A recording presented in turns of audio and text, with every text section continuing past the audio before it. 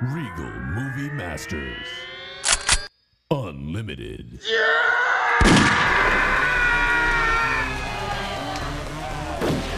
This is the Regal Movie Masters Unlimited podcast where we indiscriminately watch every goddamn movie that comes out at the local theater.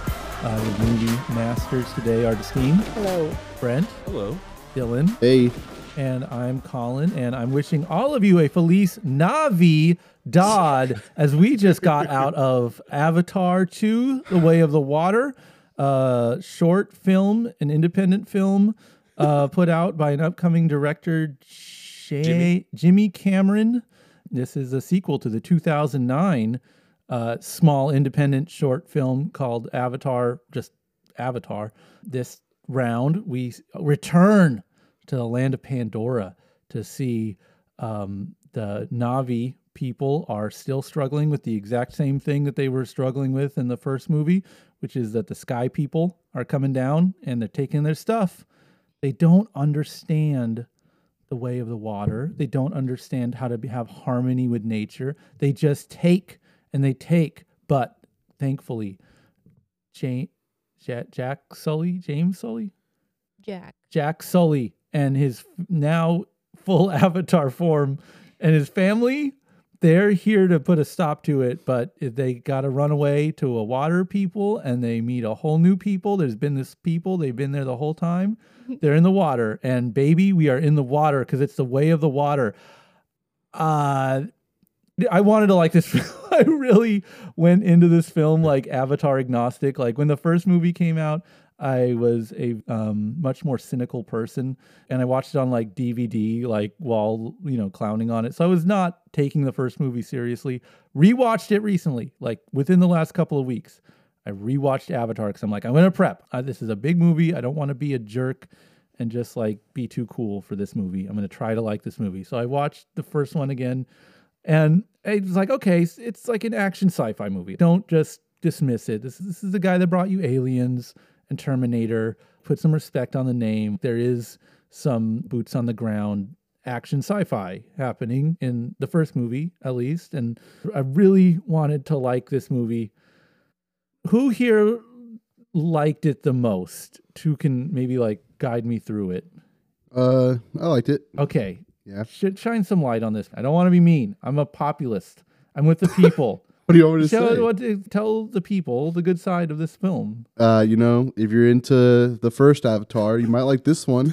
Like, they acknowledge the fact that they're not the water Na'vi people, that they're forest Na'vi people, and they go to the other, like, I wish they kind of told you how long it took to get from the forest to that island. It was like, was that like 3 days or was that like one night? There was a night scene. If it was overnight, wouldn't they, like if you're saying if it was in close proximity, wouldn't we have maybe seen the water people in the first one? Yeah, I guess. At some point they show you like they're flying away. Any like we're on a boat and we're traveling kind of movie, like it's nighttime and the waters are crazy and they're crashing all over the place. Mm-hmm. Then all of a sudden it's sunny again and it's like they're there. Right. But it's like, how long was that? Was that one full day? I don't know. Regardless, other than that, that's my one gripe of the whole film. I wish they just told us. You wanted a map like in a Lord of the Rings book or something. Yeah. I just wanted to know like how far and how long that drive was. Okay. And then they meet what I would assume the Samoans of Na'vi. Right. They're there and they're just chilling. There's like some, fish out of water situations they have to adapt, right? Yeah. The forest Na'vi and the coral reef Na'vi. Uh-huh. They got to learn their ways. They got to fit in with this new tribe that they're in. Oh, but why are they on the run in the first place? You left that out. Oh, because they found Jake Sully. Yes. And they're like, shit, they're coming back for us. Wait a second. You said they. Who's they? Who found the sky people, aka led by humans, led by Carmela Soprano. But Carmela Soprano being the mastermind of it, who's the muscle of the organization. Colonel.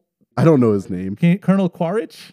Sure. So the first bad guy. Yeah, he's back. Is back. Any differences? Because he died in the first movie. He is now a Na'vi, but an Avatar. What? What really threw me off about all of that was like, I don't know why they. Tell me what threw you off. I was about like, the guy why who they died in the first movie coming back as an So he Avatar. comes back, right? Right. And he comes back with other soldiers and avatars. Right. So I assume they're dead, like their humans are dead. I think they mentioned something very flippantly about how they sinned in a past life and they're back. Yeah. To like redeem themselves. So, like jokingly they did said like that.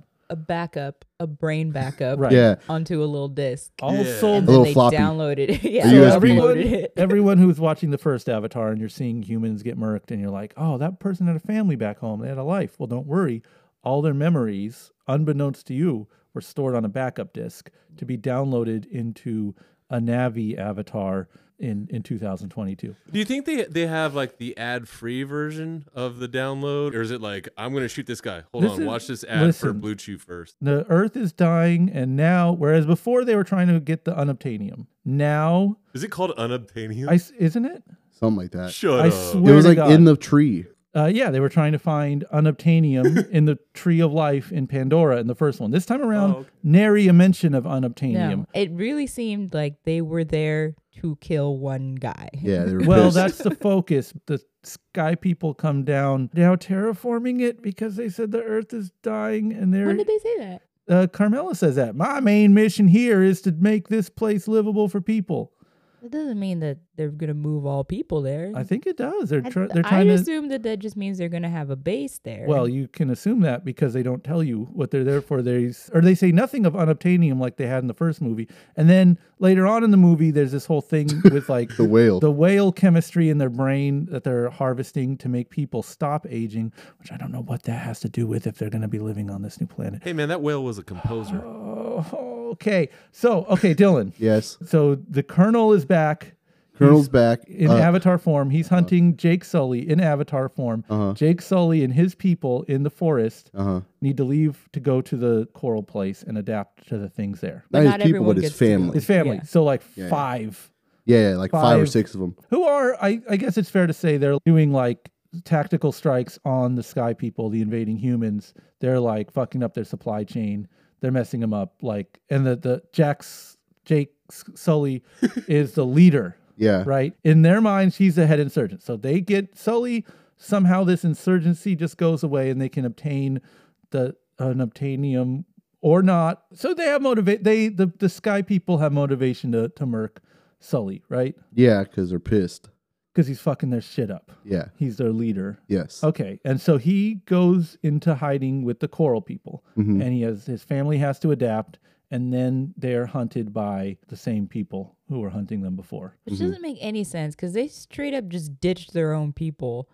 Isn't that the first place that they would have gone looking for him? Is where their people where they are. know where they know he should be and where they've been getting attacked and stuff.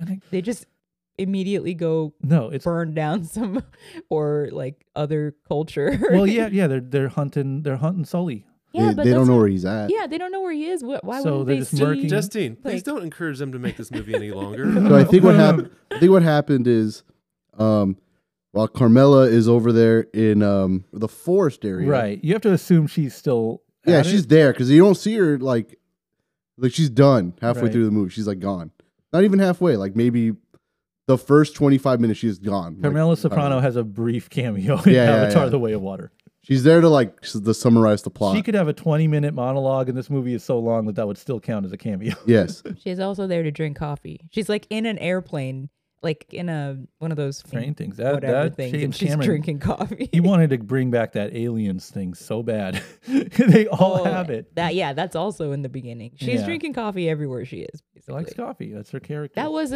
I did think that was a cool part though. Yeah. That all that shit. No, all, when she's first there and she's inside of that machine where she's in that thing. They did a good job of like she's holding the coffee cup with it. You know, like you can see actually where her feet are and stuff. Whoever worked on that, good job. Because I'm sure it was just one person's job for like 10 years to work on that thing. I'm not. Again, we're not here just to take joy in shitting on this movie. All the technology stuff, like the robots, the cranes, the crab robots. That was silly. Though. It was silly. It was silly in a good way. It was silly in the way of like, if I was 8, I would really want a toy of that and like break it immediately because all the pieces are too fragile. You know, there was like aliens toys, and you could get that little crane thing. It was cool as shit. The aliens toys were legit. there's some good toyifying in this movie. Let's give them that. But hey, listen, we're talking about plot. We're talking about motivation. That's all nonsense. The star of the show here is the technology, right? That's how it's marketed. Like James Cameron has reinvented cinema once again. Yeah. It's the technology making the movie. Yeah, the CG. I was like, the movie? I know. I was like, there was not that much. No, like it's like a technical thing, right? I suppose. One of my buddies was telling me, he's like, man, in this movie, he experiments with frame rates. You know, because we normally watch stuff at film at 24 frames per second. Okay. He's like, there's some parts where like he's layered 120, blah blah. And so I looked it up. No. Oh, this was all a myth. It's all. Well, listen, this is a working person's podcast here. We're watching it on a 2D ass, no IMAX, no 3D, regular old kind of showing. So I don't know. Maybe we got like the dumbed down version, and if we were watching it all big, but it should still be a good story. I was thinking if they're coming out of the 3D one being like, this movie is amazing, whatever. It's like, well, I saw it in 2D and it's not a good film if you have to rely on people just looking at something in 3D. Go to like Disneyland, on a ride where you look like you're going through the water. That's not a film, it's just you look like you're going through the water. In music, they say the true test of a good song is if you could just play it like on an acoustic guitar and it sounds lovely. Same with like watching a film in 2D, you could have like the highfalutin 3D IMAX version or whatever, and people are like, oh my God, that was amazing. They're talking about like, the sensation they had, with all the effects on. But yeah, when you reduce it down to its most basic form. Years down the line too, people are going to be watching this. Yeah, you're not going to be able to watch it in 3D. So it's... did it work for you guys? The CG, the effects, the character design, like any of the tech stuff that I think is the main attraction here? The only thing I liked was the eyeball design of the whale. Okay. That was it. There we go. I think that there were things that they spent a lot of time on. I know it's like the holy grail of graphics is the water, right? It's like, well, how does the water look? And that's like all that anybody ever talks about. And this is like, okay, there's water. There was like real stuff, right? I mean, they had like the humans on the boats, and it's like, okay, this must have been filmed in some real water. If you have to guess, then they did their job, right? Because you can't tell. No, because that's in the middle of like the ocean. The water in the Na'vi land is very obviously computer stuff, right? But they did a good job on the water from the top. Once you get underwater, it doesn't look like you're underwater. I mean, obviously they did the way that things move and they tried with the hair, but it's like everything under the water just looks like above water. It's just totally clear, And I get it. You can't obscure it too much, but I don't know. It just didn't look like underwater when they were underwater. And then there's a lot of like lights. Luminescence. Everything lights up. And then I was thinking in different parts when they're like trying to sneak around in the dark when they're trying to fight. And well, you guys are glowing like all over the place. Everyone can see you. Dylan, broad strokes. Do you like the look of the film, the CG and all of that? Some scenes you could tell like they looked really good. The Na'vi people themselves. Right. But then like when they show Gamora, I forget her real name and Gamora. I forgot her Na'vi name. Yeah. When they show her sometimes, like she looks good. Like, oh, okay, they really worked on that. When they show her like kind of far and she's like forced to run, it looks really shoddy. Like it just looks bad. Choppy. Blurry. And I was like, maybe it's just my eyes, but it happened a lot. So I was like, yeah. I would say the human technology stuff. Right. Like that little spider thing that crawls on the thing. Like I thought that looked cool, but like, I'll be honest, a lot of the effects hurt my eyes. Not like because it sucked. It was mostly my brain trying to process what was happening. Good point. I think like my main issue is I just cannot connect to watching blue CG things like duke it out for a long time. There's just no human connection there for me. Have like the blue characters that have been on screen since the first Avatar movie made you look at avatars? The Na'vi. The Na'vi? Come on, bro. You just spent 3 hours in Pandora. You gotta. Do you feel that like a Mystique or like the villains in Wakanda Forever? Like, does that make the avatars people seem cheaper to you in any sort of Well, way? I did just watch Slacker, and I remember that chunk of dialogue where they talk about how the Smurfs are blue, and it's getting children used to Krishna consciousness and seeing Krishna as a positive. So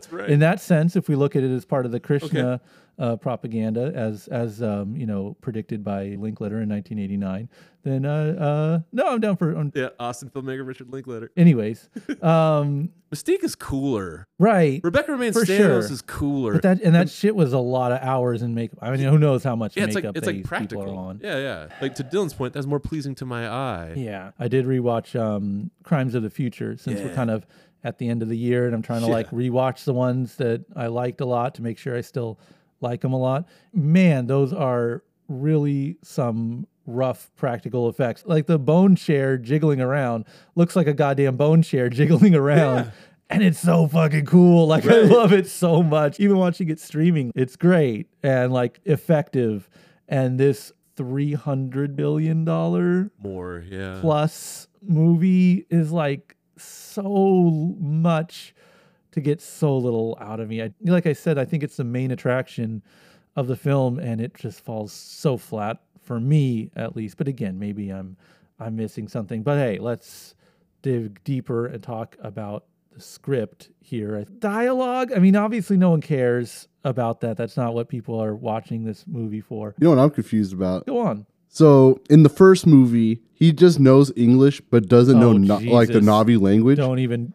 And in this one, everyone just knows perfect English. I was trying to piece it together because in the beginning, they're talking in like Na'vi language, and he's like, "But I preferred in English." The papyrus font. And then titles. He goes like, "But I prefer to hear it. I prefer talking in English." Yeah, this is and then like they cut from like the Na'vi language, and then all of a sudden they just switch to English, and everyone's speaking English. Even when like I'll give you like, okay, this is like a compromise. This is filmmaking. We don't want to have the papyrus subtitles the whole time. Yeah. We're gonna have them speak English, but to kind of hackily go like, well, this is basically English to me, so we're gonna be in English. Okay, fine. But then they're talking amongst each other, and they're just talking in English without Sully around. So, like, I would get if he's our guide in this world. Yeah, our first person shooter. Yeah, he's not even much in it as much as the kids. But it's all English all the time. Yeah. Like, it's fine. People worked really hard on it. I don't want to be, like, elitist here. You know what's really funny? Go on. If you forgot that scene happened, the whole like, but I prefer to talk about it in English. Yes. That just means if you forgot that happens, you just assume the whales know English. Like it took me to remember just now, like, oh yeah, he did do that, so the whole movie can be in English. Don't forget that fish speak like. Well, they know sign language. Them understanding people, fine. Yes. But the part there, I'm like, come the fuck on, is when the Na'vi understand, like. Well, you're forgetting that they say that they've been like connected, for a really long time. Yeah, but not the outcast guy. And but he wasn't always an outcast. He's like a kid of those people, and so it would be in their culture to know different languages that. But not the forest guy. Again, him signing and the whale hearing it. No problem. The whale making whale sounds at him. Yeah, they established the whale sound. After he bonds, he knows those sounds.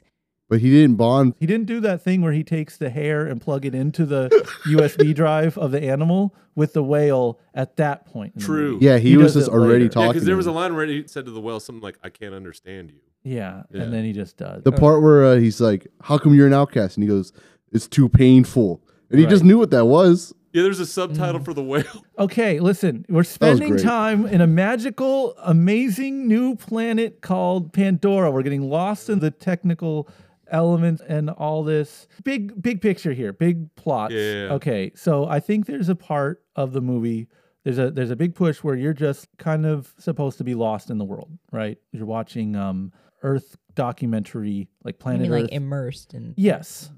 And you're like, oh, it's along for the ride, and you're just being introduced to this world, and you're just supposed to kind of go with it, and that's fine.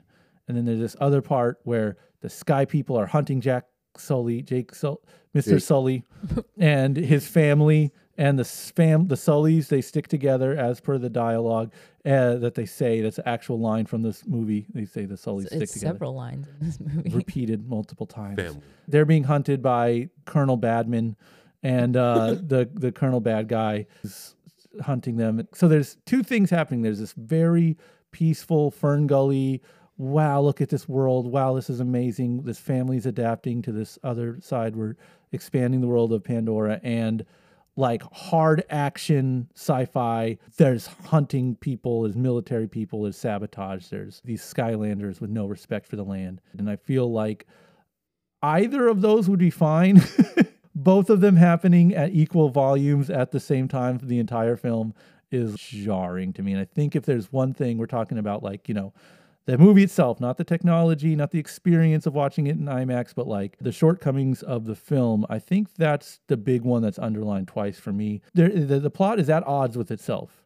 They should have kind of picked one. If it's an action movie, they're spending way too much time floating around the water. And if it's a look at this beautiful world, let's harmonize with it, I don't want to see you blowing up the whales and like doing all these like crazy military shit.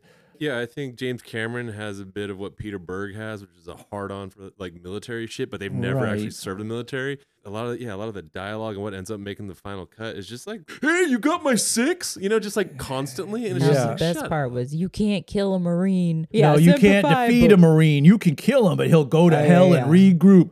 Hoorah! Oh man, movie's kicked ass. I love that. I fucking love that movie, dude. All the dialogue really just feels like it was just spit out in chunks of movies from the 80s and 90s. I'm coming to get you. You can't get me. And maybe that's that kind of dialogue. The Sullys stick together.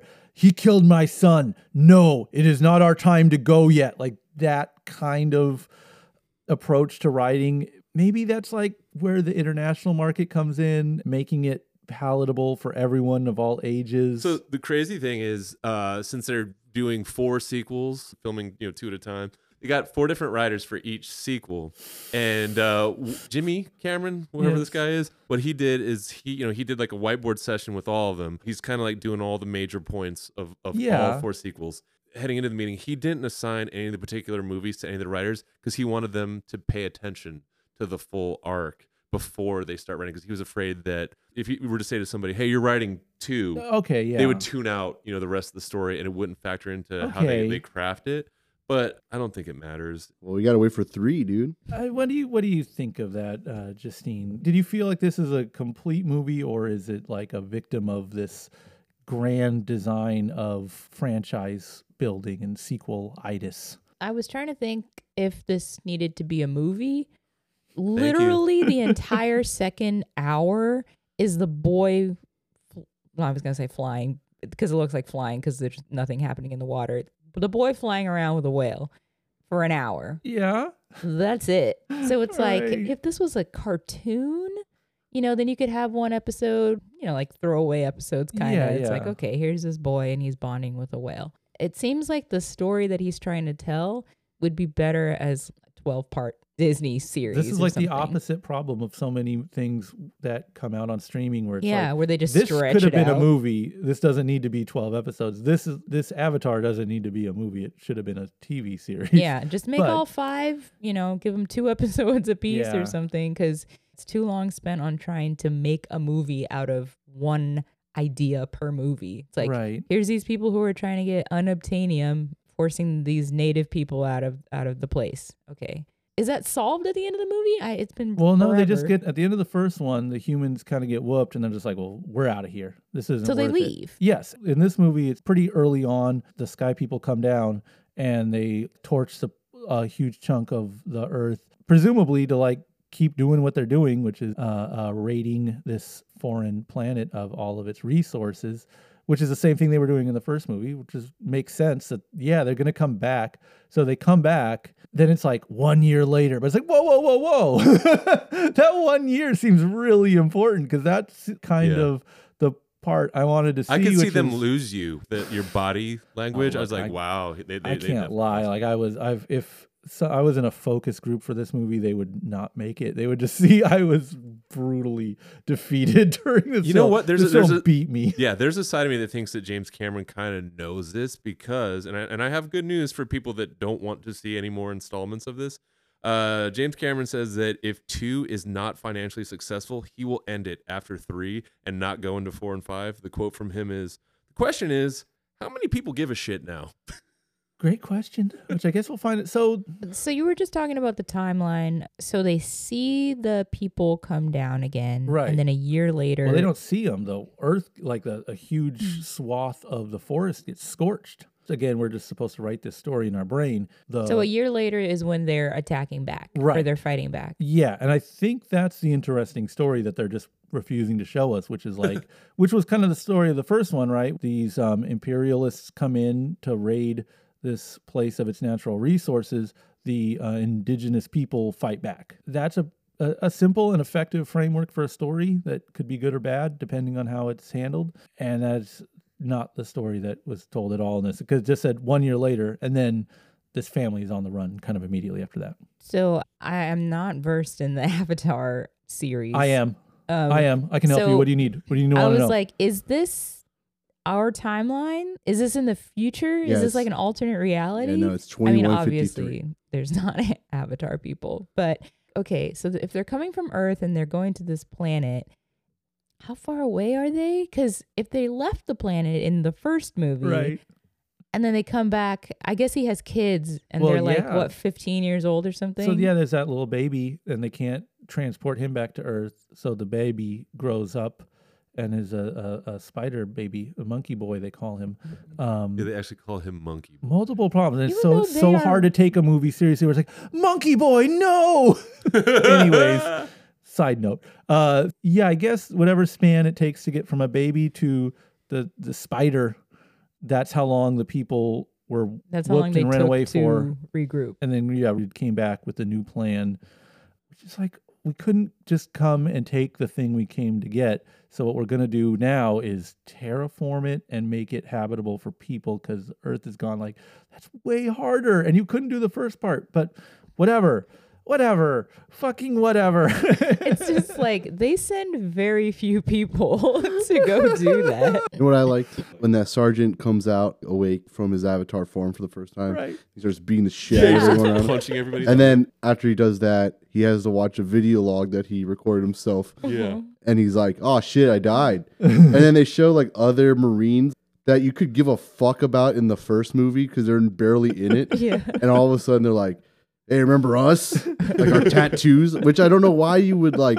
add on the tattoos on the human form to their avatar for. Yeah. Well, I had a dragon tattooed on my forearm as a human. I wouldn't feel comfortable in this avatar body unless I have. You could sneak in, like you can infiltrate if you really wanted to, but you're giving yourself a fucking buzz cut and then wearing like clothes. Yeah. Well, no, in the first one they wear clothes, like the human avatars. Yeah. But if they were trying to be stealthy. Oh, Yeah. I guess. Anyway, I don't know why they got tattoos. I like that. I liked. I hope in the next sequels, they explain. Okay, the Avatar girl, is her name Katie or Kitty? I heard It's not Kitty. Katie. I heard Kitty, Kitty. and I was like, Kitty. "There's no fucking way they just named her Kitty." Yeah. What's wrong with saying named Well, Kitty? They have somebody named Monkey Boy. You don't think they're But above that's like- naming somebody No, Kitty? that's Spider. Monkey Boy is just his nickname. Yeah. But his real name is Miles, but no one calls him that. Jesus.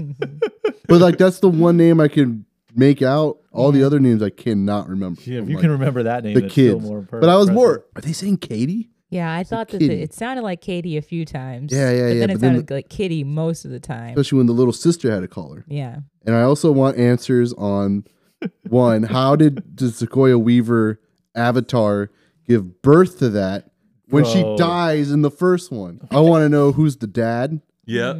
Then on top of that, right? I want to know how Jake Sully's avatar can reproduce. Yeah. Because like if it's a fake body, how does he have? all of that. They try to ground all this stuff in science. I want answers. Kind of. I Can't- think they're banking on you wanting the answers. So they can make Dude, more movies. they got me because I'm like, I'll watch the other three movies. I don't give a If fuck. you I think just you're want gonna to see what get happens. those answers in the next 3, I got bad news. For I you, don't, man. That's dude. just I'm not sure gonna happen. James Cameron like gets it. You know. Also, one of my favorite parts. Lots of Navi feet. I was like, yeah, you don't I can't remember. Oh my god, are you serious? Like, Oh, you're right. they're Yeah, like, yeah, yeah, she's yeah, like yeah, putting yeah, her feet yeah. in the water, but then like But they it's like start- below they her start below. foot. Yeah. So you just see her soles, and she's just like there. I'm like, lots of feet. In the first one, Jake and all the humans are wearing shoes, so you don't really see the feet. Well, I'm on IMDb right now. It did say that Quentin Tarantino is a script consultant for this one. Yeah, script Oh, you're right. consultant. And this one, there's just like feet. There's a lot of just like uncomfortable 80% naked kids like that's true in there. Yeah, it's kind of weird. Yeah, they had like when they arrive at the coral. Yeah, they had like a implied teenager like female that they over sexualized. Yeah, they like Bo Derek Tender. They did. Yeah, thank you. That's exactly what I was trying to like think of. I was like, what did that remind me of? I mean, it's adolescent romance between the Na'vi people, so there's like a love at first sight thing, and that was a scene when they're trying to be like, oh, look at their tail, it's like too skinny, and their arms are skinny, and then I was like, okay, so they have been apart enough to have evolved completely separately. Yeah. They have to have been super far away. Like they would have had to have interacted with each other. Yeah, it's like human beings in Hawaii and human beings in Idaho aren't like evolutionarily different. Yeah. Their environment's different. Like I'm sure if I had to place money on who was the better swimmer, you're right. It would take tell you, but thousands and thousands of years. Yeah, they don't address these things. Yeah, it's I think everything we're talking about kind of falls under this general header of the tone of it. Is this turn your brain off and just enjoy the scenery in this beautiful, lush world? Or is it, here's the science behind all this stuff? Because it seems like they're, again, doing both. And like, if I'm trying to be pedantic about like, yeah, why do these people have gills? Then I'm definitely not going to be lost in the magic of the world where they put on butterfly wings and can breathe underwater and shit. Who is this for?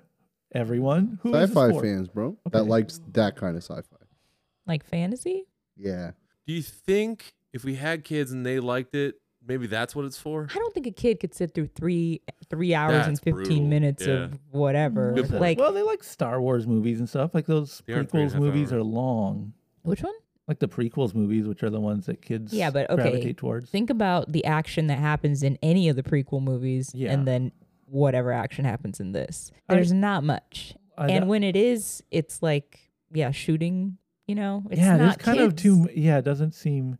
It seems child friendly in terms of like the dialogue and like the complexity of the relationships, which is to it's say, very simple. Very simple. Mm-hmm. But it definitely doesn't seem childish, and I don't know. My experience was very similar to being in like a traffic jam or like waiting for a DMV appointment. I wasn't literally watching a clock. I was just like, I was trying to be like Lot's wife and not turn around. Like if I looked at my phone, I would turn into a pillar of salt. I was like, no, just be in the moment. God damn it. Just watch this long climax where Jake Sully and bad guy Colonel punch each other underwater, willing myself into trying to care about this. And I was like, okay, a kid is going to watch this. And like, there's a good environmental message. There really is. Underneath all of this gibberish and white noise, maybe a kid watches this and is like, hey, it's kind of bad to take things from the environment. People should be in harmony with nature, and maybe indigenous people kind of have the right idea. Like, that's the only silver lining I could see for this. And to drive that point home, they're going to be spending over $1 billion, wasting good resources in making all these sequels. And to promote this movie, they dumped a bunch of chemicals in the ocean to create fake bioluminescence that people could surf on to promote this movie that promotes a message about environmentalism and caring about the planet. Big picture, though, that kid who watches this movie is going to be so inspired that he's going to give more money than he's going to give. More than $1 billion. Yeah, he's gonna give $400 billion. What were you saying, Dylan? You think that's why that Spider Kid exists? Oh, for like kids to... So kids that see that and relate to that kid, because they can't relate to the... He was like helping them for way too long. Yeah, but he was also like, don't fucking do that. He curses. He's the only one that curses. Don't fucking do... He does say fuck, huh? Yeah, he's the one. He gets He's all like, son of a bitch, dumbass, fuck. I did notice that his lip was quivering when they started nuking whales. Yeah, so if you're a kid, you're going to be able to... And he was bummed out when they were burning the other guys' like villages. Yeah, he's like, oh, sorry. Oh, he's like, I'm so sorry. I don't know what the fuck. I didn't know they were going to do this. I'm so sorry. What the fuck are you guys doing? Cursing at them. Yeah, don't touch me. Lots of cursing. So I guess, kids can relate. Yeah, like a whole lot of shits and a bitch. What was that? No, he puts his that's a punch, bitch. Oh, that was great. That's an actual line. Because he says, you want to make fun of my hands. See, so we have this extra finger, right? You do this. They do this really cool thing. Oh, this a punch, bitch. And then I like also when they're like, look at these freaks. Look, they have 4 fingers. They have 5 fingers. right? Yeah. They don't count the thumb. You're supposed The mutation to have, is the fifth finger. Yeah, you're supposed to have 3 fingers and a thumb. Okay, well, they have 5 fingers, and they're always like, "Look at them, they have 4 fingers," and then they pick up the kid's hand and he's flipping them off. Yeah, that was cool. Anyway, I really like this movie. Honestly, they must get away with that. They just have to talk to the MPA. It's like, listen, do you know who I am? Do you know who my father is? What's funny is one thing I've noticed is that when movies are bad and maybe the people involved kind of know they're bad, they start planting things in the press that are like human interest and make the movie sound interesting, like the craft of the movie. For instance, like when there's a bad George Clooney movie, they'll plant in the press, "Hey, George does pranks on set." Okay, right. So for this one, the Suicide Squad, right? Yeah, exactly. Let me give you what George Lucas. Here's one of the many things they planted on this one.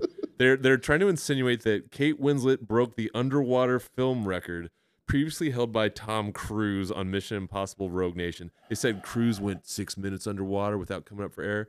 This one, they said Kate went down for 7 minutes and 14 seconds. I don't think you do like.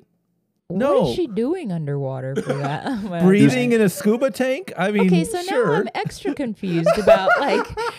So you know how I was saying like, okay, they made the stuff that's underwater. Like they worked on the hair and whatnot. It's like, wait, if they actually had the the people underwater, then they didn't do that themselves. They just, put little balls on them and then had them float around in the water.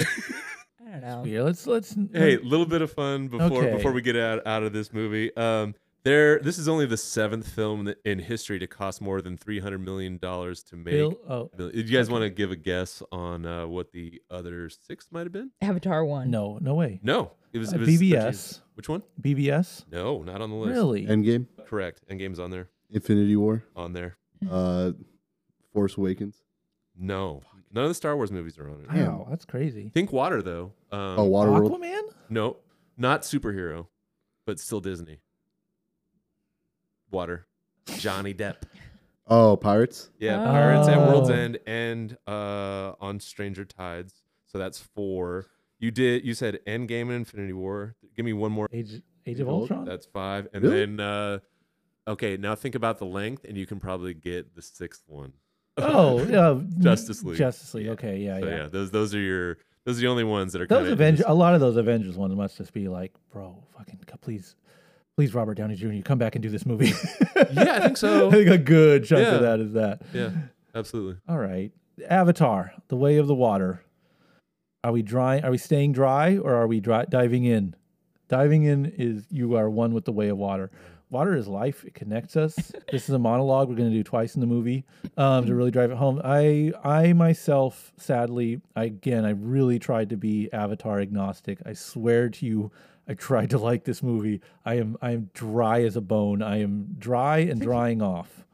Still rubbing myself down with a towel in case there's any beads of sweat accidentally resembling liquid. I did not enjoy this movie. I'm sorry. I'm going to be dry.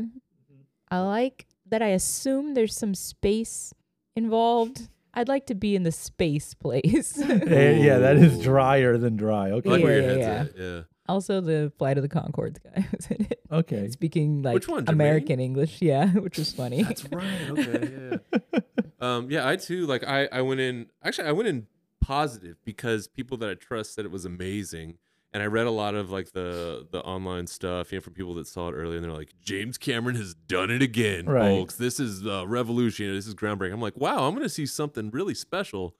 I did not see anything special. I have nothing clever. I thought it completely sucked. The only enjoyment I got was the whale's eye itself. I just love the design of it. And watching my friend Dylan laugh his ass off uncontrollably for like the good first hour of the movie or so. I thought that fool passed out. He was passed out? Yeah, I was no. It was good. I'll dive in again. I'll probably do it like the first Avatar, where I'll see it 2 or 3 more times in theaters. No, you won't. You're not seeing this in theaters again. Don't. I'll do it again. You're saying that like this. Yeah, I'll do it again. Watch. I'll bust another ticket out. I would be. I just have to figure out another 3 hours, but like. I'll be genuinely impressed if you watch this again. I'm not even like trying to be funny. Yeah, no. I'll probably watch it again. I'd like to see if Jake Sully's English accent goes in and out again. Like, or maybe it was just what are you talking about? What are you bringing up? Maybe I don't know what your accent you're talking about here. Wait, mate, but like, Hey, Dylan, we're talking about family here. But mate, my fucking kids are fucking These Navi over here, all right, we're taking them over there. We were over here, we're going over there. What's so hard to understand about this? Hey, we're going to tune these Sky people up DMS style. You know what I'm saying? I'm Captain Jack Sully. Lower East Side. Jacob Sullyman. Attorney at law. Yeah, anyway, I did like it. Great. I'm happy he waited long. He waited for technology to get better, and it did. All right, we're going to talk about another film that has surprising parallels. We are a little late talking about this movie. Also, the same studio, right? Mm-hmm. Disney's Strange World. Yeah, this came out a couple weeks back, but we went to the theaters. We saw it, and I am, spoiler alert, I'm happy for the experience. This is a animation film. Animation with computers involved. Computer animated. Walt Disney Animation Studios was involved. And it's a cartoon with computer drawn cartoon of the Clades, a family on quite a strange world indeed, as promised in the title. As they explore their world, they learn more about it. We, the viewer, learn more about it, and delivered the promise of the title of this film. I enjoyed this film thoroughly. I think it's safe to say we all did, right? Loved it. I guess we'll start with the animation. How did you guys like it? When the movie started, it had a very 50s pulpy vibe, and I was like almost like Creepshow, right? Where the comic book opens up. So I was like, whoa. When I saw the poster, it was a different style. I was like, are we doing this for a while? What are we doing here? It's more of like an introduction to story, right. But it's also I looked into it's a nod back to the original comics that inspired it. Okay. So this is like 50s era comics, and I guess back then you could have the same title from different companies. There was a company called Avon Comics that ran a Strange Worlds comic. I think they were pre-Marvel, if I'm not mistaken. Okay, no, the pre-Marvel one was called Atlas. So Atlas and Avon were publishing a comic called Strange Worlds at the same time, independent of each other. Atlas becomes Marvel. Disney owns Marvel. So this is So this is a comic book movie. Yeah. So this is a comic book movie. Well, that explains why there is a mom. That's important in comic book movies? No, in Disney movies. Oh, okay. Where there's no mom. That's like a trope. Oh, they get to break form because it's a comic book movie. Yeah. All right. There's a full family. No, I can't say I loved the character design at first. It's a strange style that it's done in. I think it serves the greater story that they're telling, which is like a blend of the familiar and the exotic, let's say, because in the world they're exploring and that you're learning more about, there's a lot of things that operate how they operate on Earth, and there's a lot of things that really don't.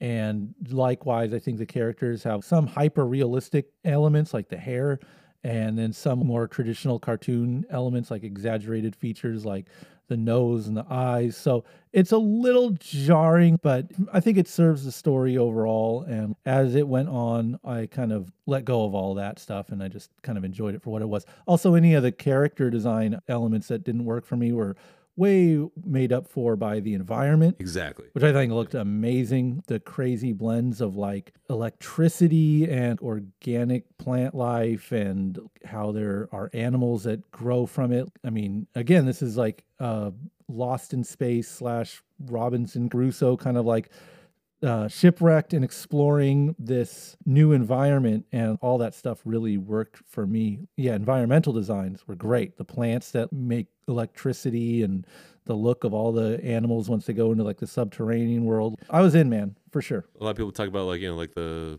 golden era of Disney, how like a lot of the animators did a bunch of drugs and that's how they got their ideas and their visuals. I think it's pretty clear watching this. When you look at the environmental design, you go, psychedelics. It definitely gets like in that realm, which is something I think we've talked about before, of like kind of craving from like a Doctor Strange or something. It's like, hey, can we go into like more of like an astral plane or something like that and kind of hang out there for a while?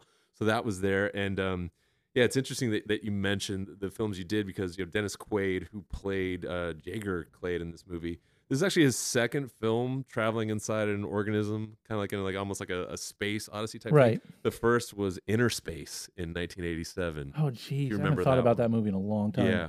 Also interesting is this is the second time Dennis Quaid and Jake Gyllenhaal played father and son. That movie, The Day After Tomorrow, they were also father and son in that. Same cinematic universe. Right. I didn't know who anybody's voice was when I was watching it. And I gave the movie credit for that because I get totally lost in something when I'm like, here's Seth Rogen. Yeah. Good point. And this was like, I was in the dark until the credits and I was like, okay, yeah. Well, whoever did it was like acting, performing. So Look, that's how it should be. Right? Yeah, absolutely. Yeah. And like, lest we forget the great character in the film, Splat, whose noises are just a bunch of bleeps and bloops, and somehow has better dialogue than all of fucking Avatar. I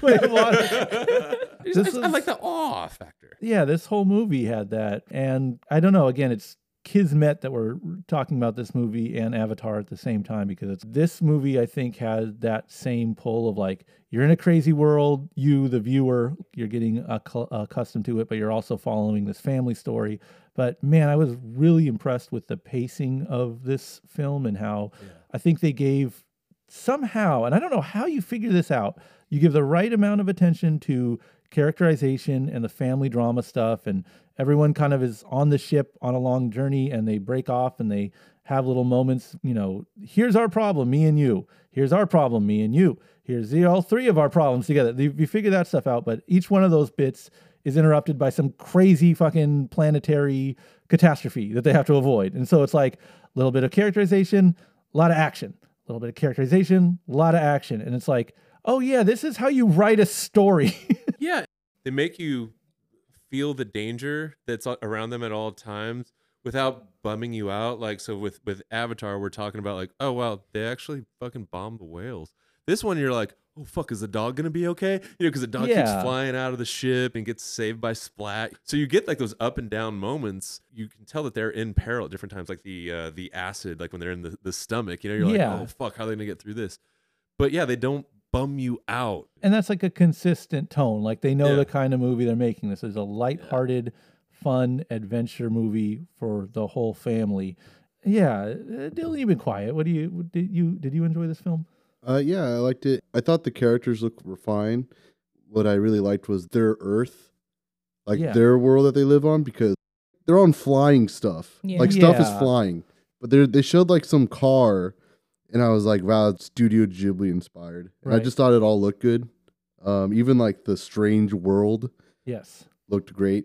Like the weird pterodactyls that attack them. Yeah, just about like everything. And then like they become the blood vessels when like the world starts working again. New creatures just kept coming.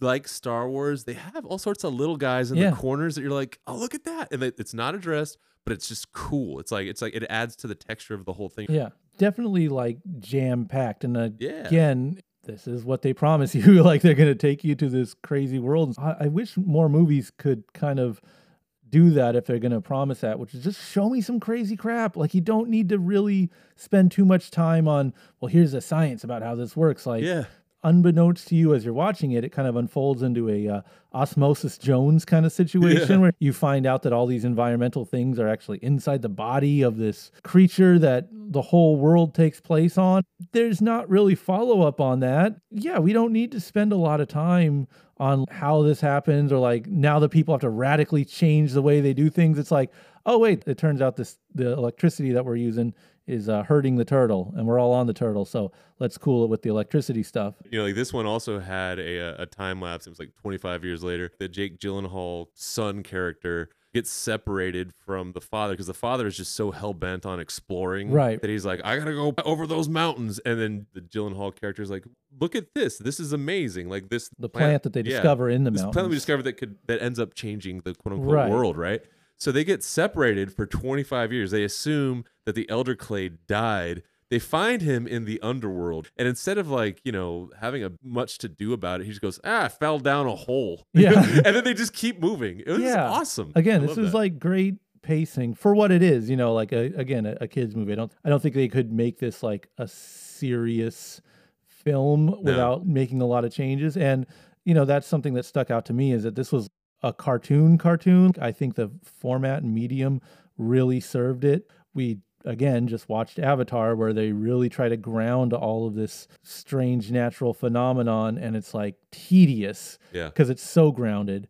Whereas this movie, because it's a cartoon, you don't expect all of the facts to make sense. It's a cartoon. It made me think about a lot of cartoons that have been coming out lately that have kind of not necessarily needed to be cartoons. Okay.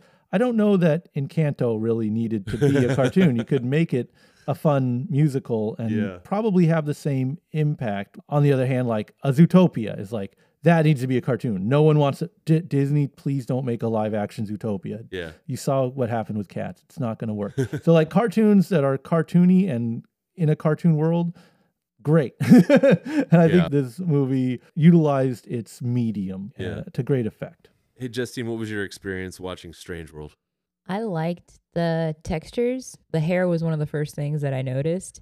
I was like, man, that guy's beard looks amazing. And his shirt looks amazing. The textures are really good. Yeah. Whatever team was on that. And I liked all the creature design in the Strange World. There was a lot of them that I was like, that's a Pokemon. Yeah. That's what is it? Xerneas. It's like I don't know, like a deer or something, but it has like spiky head. Electricity. I saw those guys. And then those things that when they were walking on them, they look like a bunch of Munas. Okay, yeah. And then I was like, and then what is that? Like there's a ball that has spikes that when Splat is like, come over here. It's really cool. But then they were bad. I was like, is that like what Wurmple turns into? And then I also remember that what it reminds me of is there's this creature in Elden Ring that's called a skeletal slime. And it's like what it sounds like. There's like a slime. And then when you get close to it, it like puts spikes out. Right. And they're fine unless there's a bunch of them. But it reminded me of that. And the whole underworld place. Was it under? Yeah, it was Inner world, inner world, subterranean. Reminded me of No Man's Sky, that game where it's like there's a lot of weird terrain and whatnot, but it was really cool when the reveal happened, the big reveal, boom, that they're inside of a creature.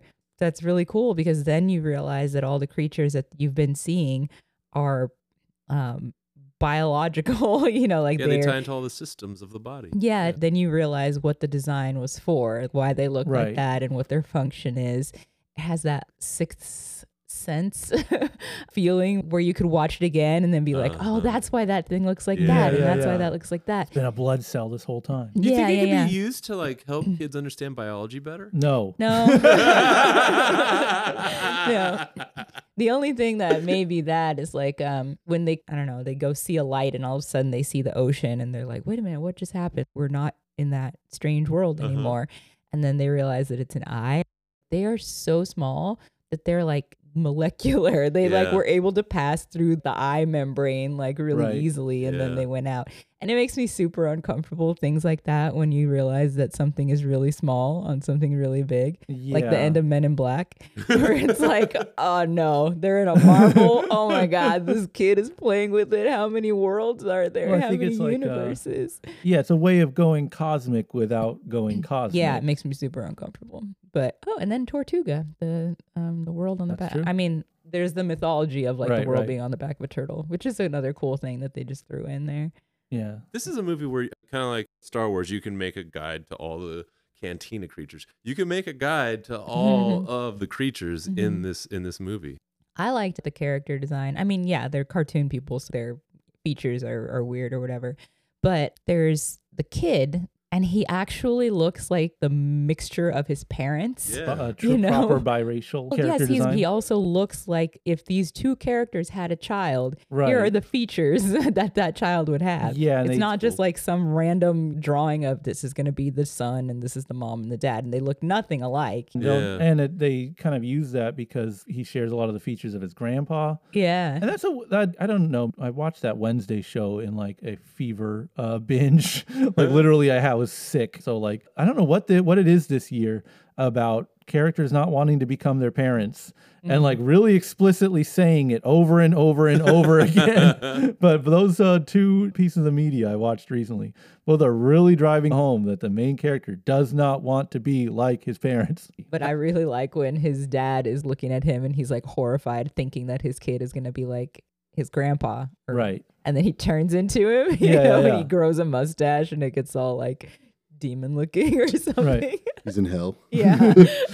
Yeah, that is now the worst thing you can do is become like your parents. Having seen the movie, doesn't it feel a bit ridiculous that there is like a fight happening in, I guess, the binary political parties? You know, like how, like, you know, some people are like, oh, this is a woke movie. And none of that stuff seemed to matter. It definitely didn't matter to me when I was watching it. It just seems so blown out of proportion. Yeah, I thought it was really nice to watch in the sense of, like, if you can make a fantastic world, right, and where electricity comes from plants and cars are powered by whatever, and you're literally floating on the back of a turtle, why would you bother making people be prejudiced? It's a fantasy portrayal. Like, people can just be what they are, and you can have a United Nations of people on a ship working together, and no one's going to be mean to each other based on their race or sexual orientation. Like, yeah, this is what a plus all around on just portraying a fantastic world where things don't operate like our world, and where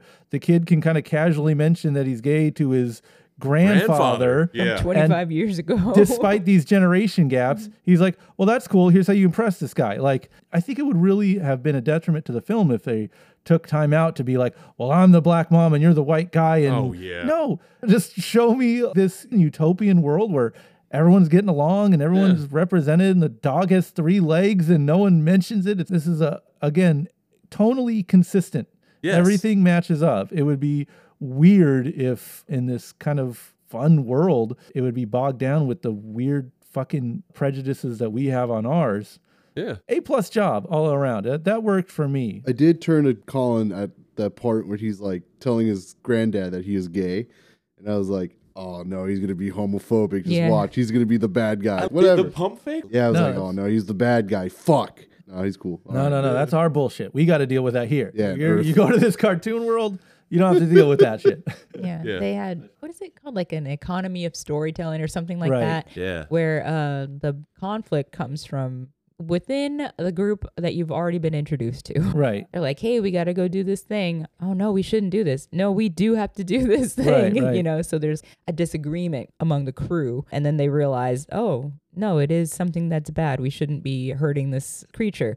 All right, everyone's on board now to do like the right thing. It's utopian. They change their minds when they find out, you know, like even though it's going to be difficult for them, they still do the right thing. It shows you that communication can get you through potential peril. Yeah, they work together. When Splat he's like, hold on. Let me just talk to these little jujubes. Yeah. Or even like the board game, how the father and the grandfather are like, well, who do we we need kill? To conquer the land. Yeah, to be a bad guy. Yeah, the generation gap issues were handled well. And I don't mean to, bog it down with kind of current politics, but I really felt that when they adapted, the conclusion is that like they can't use electricity, which propelled their society forward, the same way because it's killing the environment, right? And they had to have a paradigm shift. I think maybe if I'm trying to write about a pre and post COVID world, that's kind of the story I tell, or I tell it in that way to show like you can pivot, you can adapt, and like things can be okay. Yeah. And everyone's, I think, in the last couple of years had to make some pretty significant changes, maybe not. Here's a film to just show you that like it can be okay. Well, it's kind of more black and white environmental if you think about it. Right. They are using this plant that they then realize is killing their land, right, which is oil, and our earth is dying from using all that. And then they're like, okay, we have to stop this because they're saying it's going to kill our world. Our world is this living thing. All right, we're going to kill our world, so we need to stop using that. And they do.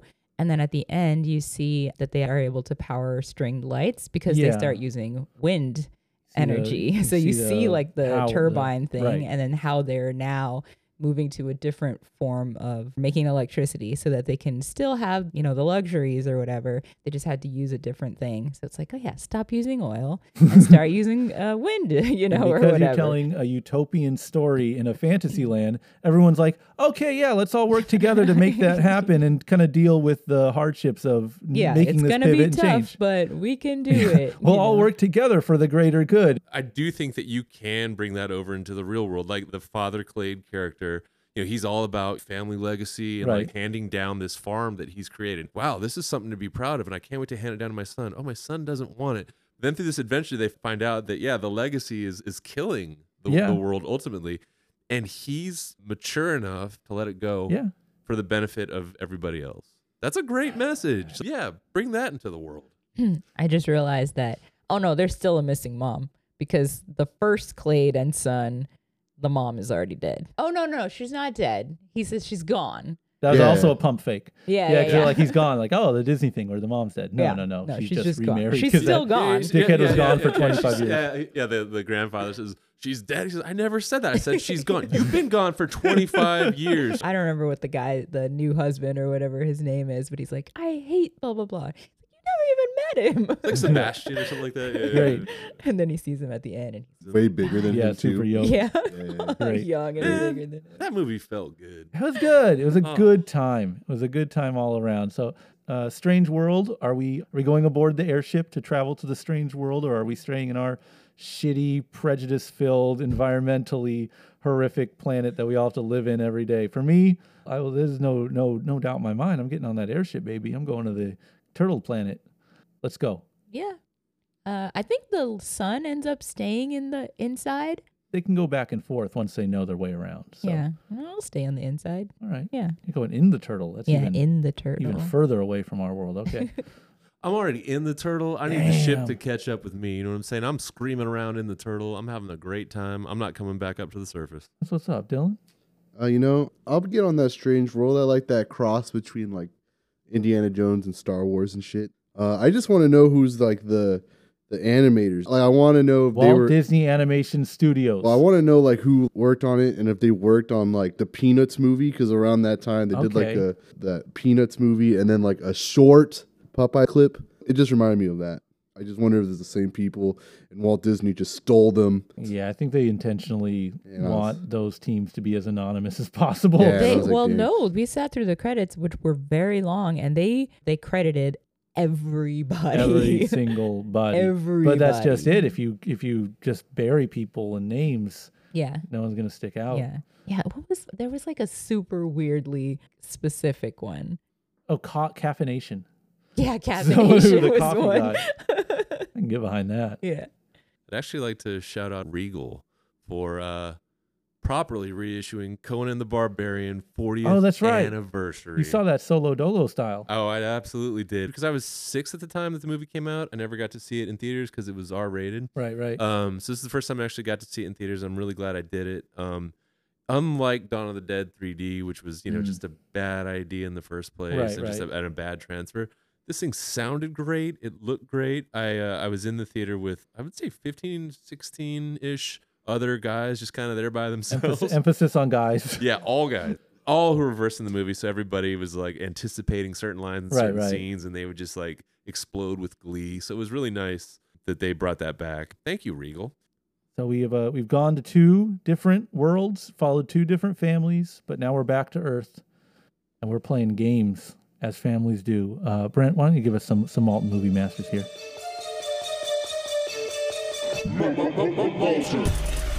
Our first movie is from 2004.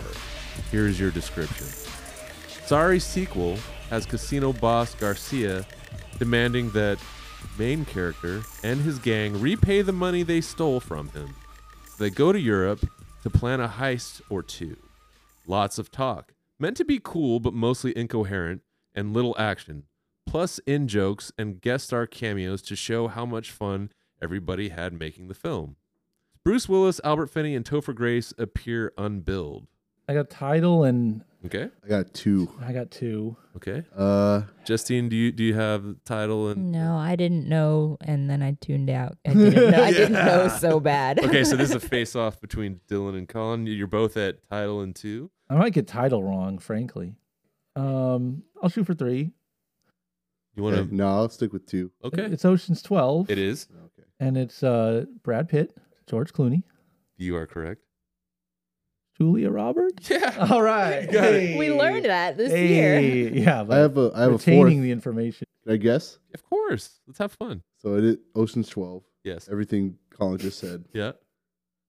Is Matt Damon in it? Matt Damon's in it. You got other options: Catherine Zeta-Jones, Andy Garcia, Don Cheadle, Bernie Mac, Casey Affleck, Scott Conn. It kind of runs out of your The regulars. name brand. Yeah, your regulars up there. Yeah. And it's Ocean's 13 is the third movie, right? Oh my god. I've never seen any of these movies. fucking Not great. even the old ones. There's old ones, whatever. Old ones like the Rat The Rat Pack. Pack, Right? yeah. I don't think you would hate it because it's like quick, witty, dialogue driven, which I know to be the kind of films you like. Yeah, it's very fast paced too. They're pretty palatable films. I don't have contempt for the Ocean's movies. We're going to go to the year 2000 right now. The description is 3 escaped convicts share a series of adventures and inadvertently become a singing sensation performing old-timey music in 1930s Mississippi. Delightfully eccentric, an adaptation of Homer's The Odyssey, full of clever ideas, irresistible music, and sharp dialogue. The title is derived from Preston Sturges Sullivan's Travels. Innovative use of color by cinematographer Roger Deakins. Why do I just have one actor? I only have one actor too. Everyone just has Maybe one two. actor. I could guess the second one. Go for it. If you Is get the it- second one, you win. Is it Oh Brother Where Art Thou? Oh, yes, it is. And then is it George Clooney? Okay. And see, in my mind, it's also Matt Damon. But I was like, it's like I know that's wrong. Is It's he not gonna Matt commit? Damon. No. Well, think about the director, and you can probably go with some of their favorites. Martin Lawrence in it. Oh, Nick Cage. No. That's Con Air. Who's the director?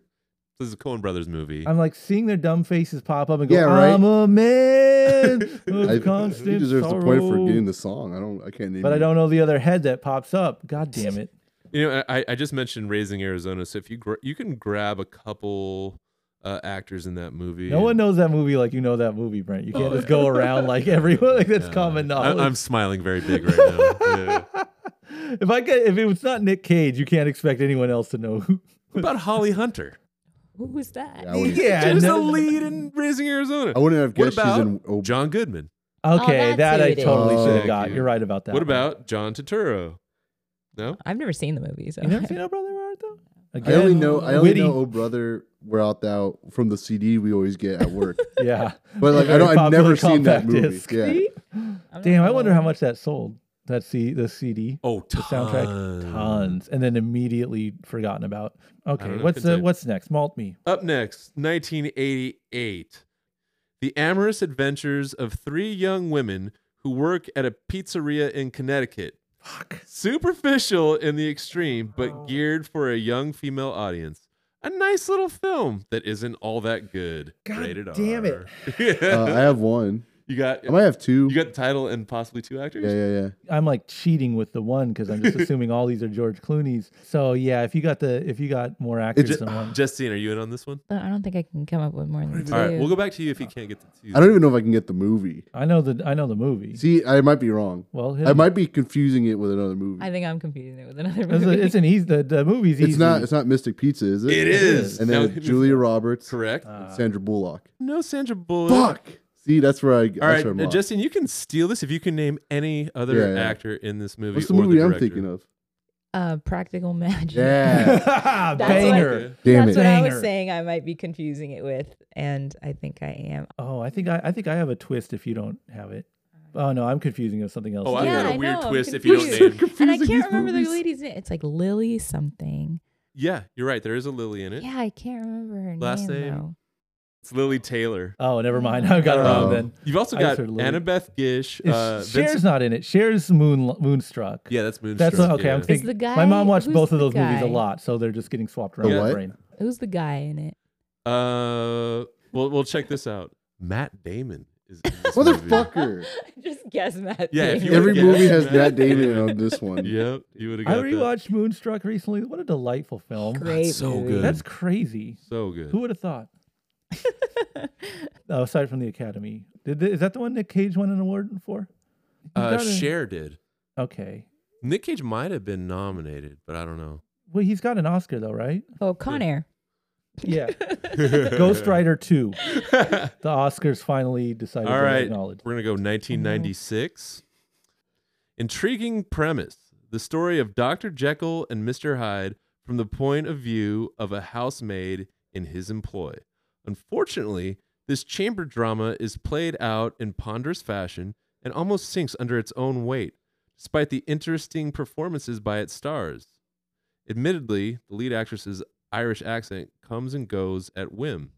Another actress in the film is fun in a flamboyant part as a madam. Screenplay by Christopher Hampton from the novel by Valerie Martin. Justine, go ahead.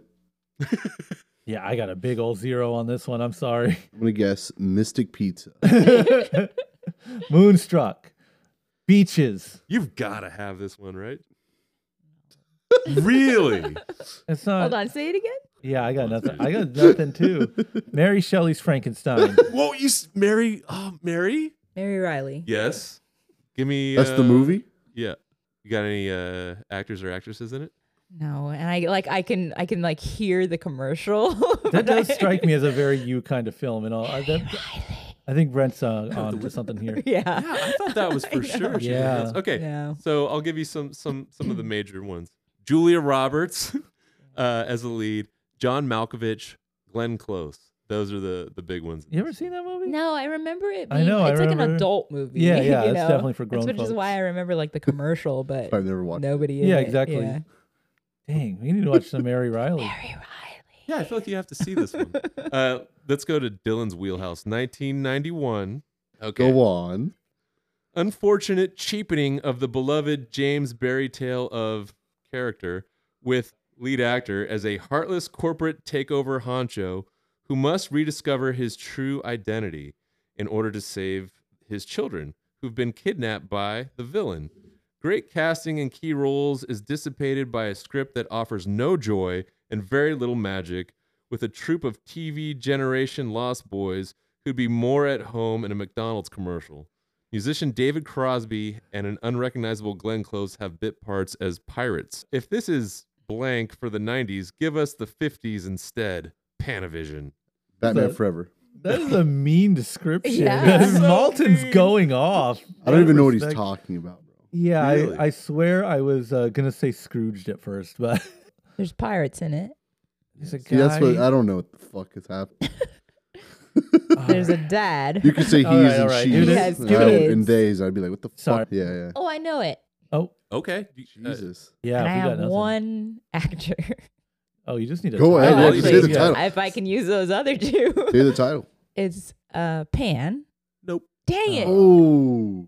But you're in. Oh, you're, this is Hook. okay. That's it. Richard Dreyfuss. It's got Robin Williams Uh-huh. and Rufio. Oh, you know what? Dreyfuss isn't in it, but yeah, you got Dreyfuss Robin isn't in Williams. it? Yeah. No, who's the Dustin Hoffman. Dustin fucking Yeah. Hoffman? Wait. Yeah. What? Why did you do this movie?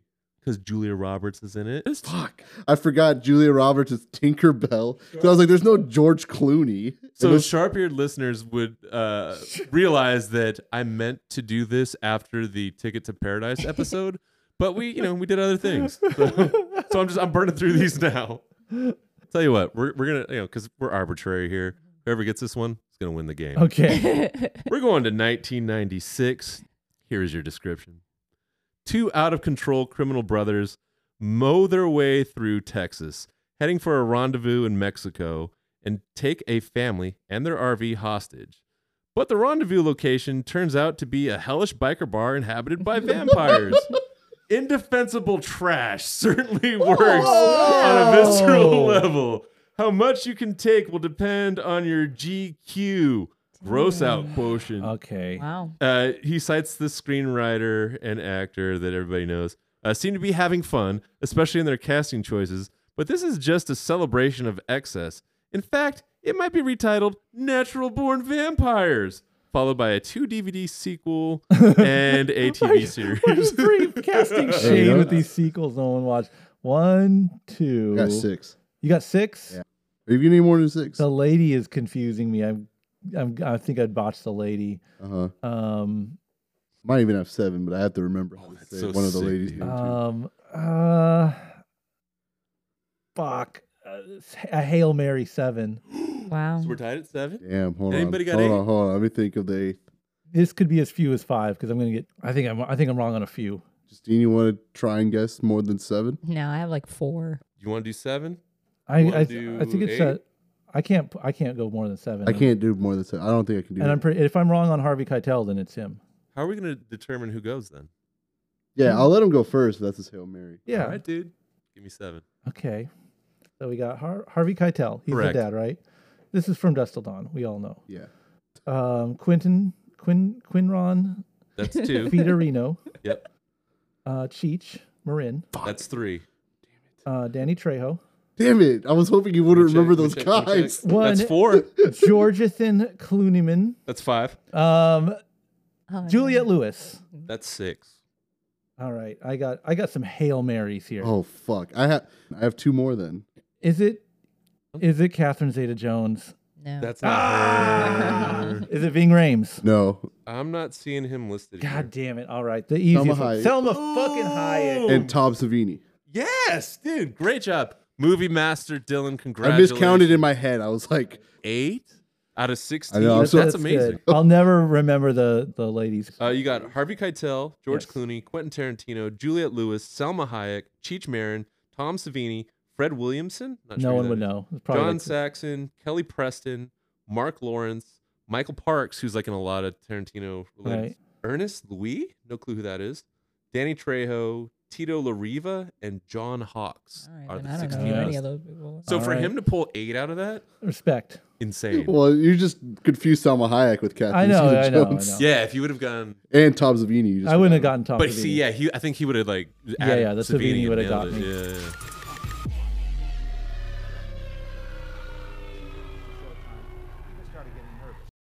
All right. We are the movie masters. That was a good round of Maltons. We got some stuff out of our system. We went to some worlds, right? Yeah, I suppose. Dylan, why don't you take us out?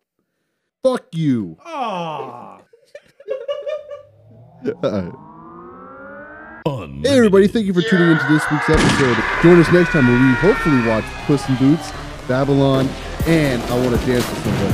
Hope I get to dance during that movie because we all love Whitney Houston, especially the first 2 albums. See you guys next time. Bye.